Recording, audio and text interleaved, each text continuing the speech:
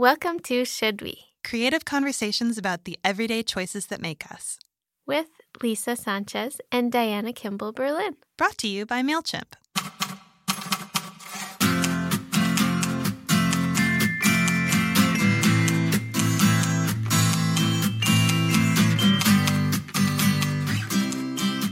Hi, this is me, Diana. I am introducing an episode that Lisa and I recorded just before my wedding, which was in late June. It was a time of a lot of expectations and a lot of tension. And now I'm so far on the other side that it's hard to even remember. But listening to this brings me right back there and causes me to appreciate everything that happened next even more.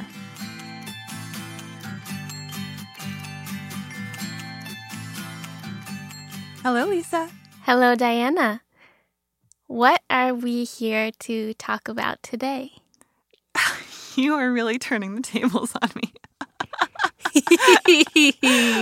We are in the studio and we're recording back-to-back before versions of our two before and after big life moments. And my big before that I'm in right now is, should we get married? Should we get married? So I'm definitely getting married and I'm very excited about it. But probably the better question is, should we have a wedding? Weddings are, I just had this moment of judgment, everyone knows weddings are a pain, nothing new there. But everybody's wedding pain is slightly different and speaks to exactly how they approach big moments in their lives. So my wedding difficulty is not so difficult. It's just so many facets. We're getting married in upstate New York in a few weeks. And we've planned the whole thing from afar with 3 trips in the middle to visit vendors, visit potential venues. And now we've got all the vendors, we've got the venue, we've got our menu, we've got, supplies coming from all over the world. We've got our ketubah coming from, I think, Romania. We've got our Kiddush cup just arrived from Israel. We've bought more things than I knew could be bought on Etsy. We bought the mountain-shaped table card holders on Etsy today. And we're definitely in that stage of 3 weeks to go, just press buy, there's no more weigh the alternatives. It's I must complete my online shopping today or else the international shipping will not work. So go, go, go. Don't think too hard. So it's many facets and they're all going to come together, and I know that, and I'm not actually stressed about whether it'll be great. I think it'll totally be great, and we've made it exactly the day we wanted it to be, and we've been super thoughtful about how we've sequenced everything and all of that. But, all of the logistical, rigmarole has obscured what a big life moment it is. It's a big thing. It is a big thing.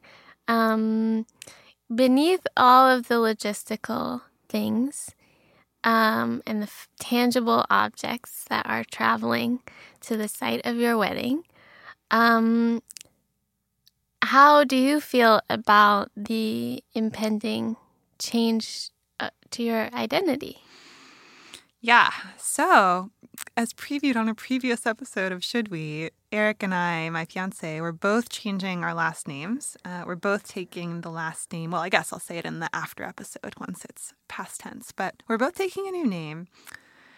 And I actually wrote it out for the first time the other day when I was filling out the DJ worksheet about all the different pairings of people to announce as they enter the tent. And I noted, Diana and Eric insert our new last name here. And then had to add a note, we're both changing our last name to this, so this is the new us.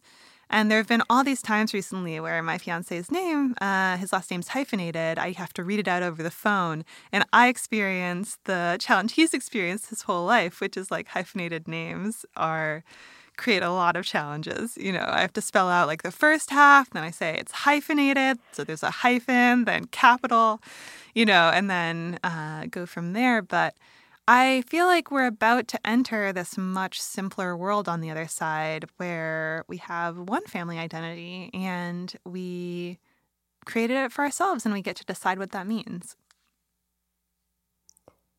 Do you have any hopes that you are hanging on that new, simpler identity? Well, I am working with our favorite friends at Math Times Joy to create a new personal identity. So there's definitely a big hope and dream that's like anchor on who I am now. And from there, just rework everything. Like I have to change everything anyway. So be thoughtful about it and do it once and for all. Not really once and for all because people always change, but do a good version all at once that really captures where I am now and where I'm heading. And then just make it a home, like make it a place that I want to spend time on the internet. And I see. So when you say rework everything, it sounds like you mean your online presence. And some stationery. Okay. But yeah, mainly it's online presence. There's also like a whole bunch of work to change my bank account names, my everything. There's so many things. So there's a whole thing of like streamlining those, but that's just swapping in. It's not really streamlining. It's swapping in one name for another. But with my internet stuff, like I have all of these different pockets of writing and identity from over the years, and they've just layered on top of each other. It's like layers of sediment. There's Blogspot from the OG days. There's Blogspot from the original days. There's like Tumblr from after that. There are, big arcs of using Twitter intensively, Facebook intensively, Instagram intensively. I use Medium a lot now, but not all the time. So if you went to dianakimball.com today, it doesn't really capture anything. Probably the best place to learn about me online right now is Instagram, to be totally honest. But that's about to change because I feel ready to make everything one, like not just one expression, but all facets of the same one self. So it sounds like your new identity, it's not just about like a restart or a clean slate. It's about integration. Mm-hmm. Yeah. That was a burp of recognition. Yes, it's about integration. It's definitely about integration. And that's important to me. I think that I've restarted a bunch of times in my life, kind of wondering whether the old thing's going to run in parallel. Maybe the old thing serves a different purpose. Maybe I need Blogspot and Tumblr. And then at a certain point, the balance will tip and I'll be like, okay, I'm onto the new platform and I'm just going to leave the old platform behind. But because it's not that beginning anymore, I don't really have that energy to clear out the old. I just kind of leave the old sitting around. And there's an archivist in me that's pro that, like I want old things to be accessible. But I also want an integrated picture that makes sense and that I believe in, that I would agree with if I pointed at it and was like, that's a great way to get introduced to, I've been calling it the world of Diana, like enter the world of Diana, many different sides to that world, many different interests, lots of legacy writing, lots of future writing and self-expression I hope to do. But it's been funny because the wedding is really the thing that I'm driving toward. That's the thing that I'm applying the most energy to outside of, it's not really like an outside of thing. I have 5 things in my life right now, 5 main buckets. There's my product manager work. There's my coaching business. There's Should We. There's the leadership program I'm in. And then there's the wedding. And the wedding is about to be over. It's about to start and it's about to be over. It'll all happen in one day. That's how events go. Yeah, that's how events go. And then on the other side of that, I want to either have 4 buckets or have 5 buckets, but the 5th one is a focus on expression for each of the things that I care about. Do you have in mind what kind of expression?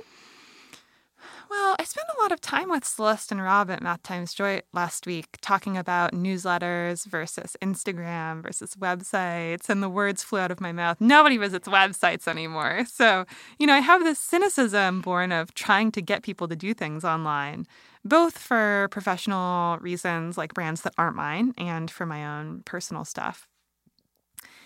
And so I think I want is such a funny phrase. I want to be in a place that people will see, but I want it to be a place that they see by choice and can get to on their own time. So a newsletter seems like a good fit for that, but not a newsletter that I send once every 15 months, which is my current newsletter. I would love to have a lighter weight thing that I send more often. And then there's also this question of how should we intersect with all of that, because it does. It's the place I'm expressing the most right now. And we write a lot of newsletters for Should We. I actually write like a personal newsletter to our Patreon backers with some reflections on whatever's up for me that day when I'm writing that newsletter and, charging their credit cards for the latest episode. Little plug. Yeah. If you want to get that newsletter, you can back us on Patreon. That's very right. Shouldwe.co/pay will take you right there. But yeah, I want all of it to come together. I want there to be, I was picturing like this flow chart where there's all these different entry points to the world of Diana. And then you can like travel along the flow chart to whatever is the most natural next thing. And like, why am I doing all of that? I mean, I sat there and had to really speak to that when I was sitting down with Celeste and Rob. And I was like, I just believe in self-expression, and I want to lead by example on that. I believe that good things come of it, and I believe it's worth doing. And I've seen in my own life that it's worth doing, even if there's no immediate goal. I believe that self-expression draws people to you who will become a part of your life, whether you know it or not, in ways that you can't expect or predict. And that's happened to me many times. That's why I believe it. And so there's an aspect of leading by example and kind of living my word, living my values, and testing what it means to really be in the arena of living those values. Like, not all self-expression results only in puppies and rainbows, So I want that, but I also have this really strong impulse to future-proof my life or to generate optionality for the future where, like, 6 years ago when I started my newsletter, I knew I was leaving for business school, so it's not like I was going to convert newsletter subscribers to any specific end goal right away. But I was sitting there and I was like, I bet you in 5 years I'll want a newsletter with, 1,000 true fans or 1,000 true peers on it. And I did. That was exactly the timeline on which I wrote a bunch of newsletters about our Kickstarter project for Should We, And it's not just that 5-year point, but that 5-year point is a great gut check of like, yeah, that exactly happened, And I was really happy to have built up that goodwill. And I was really happy that I'd been so many different ways and expressed so many different things to my newsletter readers over the years that it wasn't surprising for me to be doing a podcast Kickstarter because they've seen me do all kinds of things. I'm the common thread. They're not subscribing to it for some tactical reason. And that really meant a lot to me. So one of the things that we've learned Celeste and Rob are so great at is creating a foundation, a system that is flexible and can grow with us. And that, unlocks new possibility that like wasn't there before or felt harder to get to. And so that I think that's like the difference between Gretchen Rubin's phrase, perfect from now on, versus better than before. And I think like it's interesting how that there are a lot of parallels between making a website, creating a new online identity or design identity, and like getting married. Because, and also conversion sometimes, religious conversion. There's this aspect where you could approach it in a way that's like, everything's going to be perfect from now on. I need to get everything together. I need to have my whole life in order. And then at that particular moment, when the website goes live, or I immerse in this baptismal water, or we say our vows, and then everything is perfect from now on. There's this other way of looking at it where it's like, okay, I'm bringing these pieces together. I'm even bringing other people in to some really intimate parts of my life and identity to help bring me to a new place that I couldn't see before, or I couldn't get to on my own. It's a new starting point, and it has possibility, but it also has the flexibility to grow with me over time. And then when it's with two people coming together, it's like, okay, we're creating a system that we agree we're going to use to help us grow together. Yeah, I love that. I think that seeing the output of each process is like the style guide, Here's how we think about things. Here are the principles. Here are some applications of those principles. But ultimately, it's all about having like a new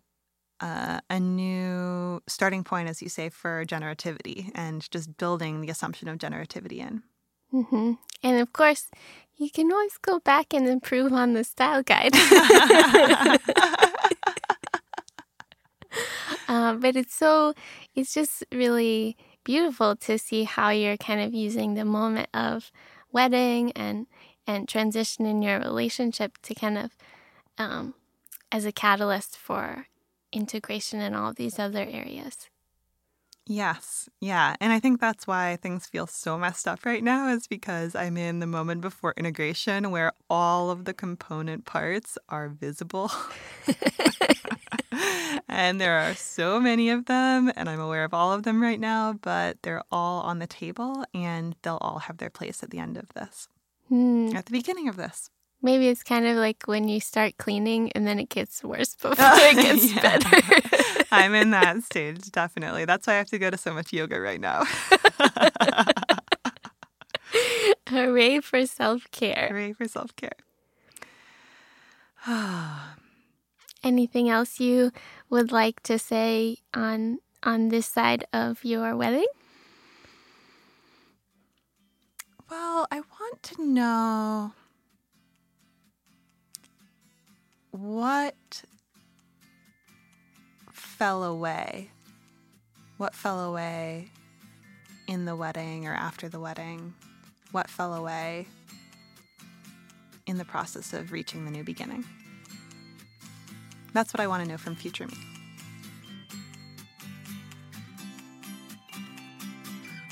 So that was me just before the wedding, and it was a big deal. It was a really big deal. I learned a lot, and you can hear more about that in the episodes to come. But for now, all you need to know is I got hitched, and being married is great.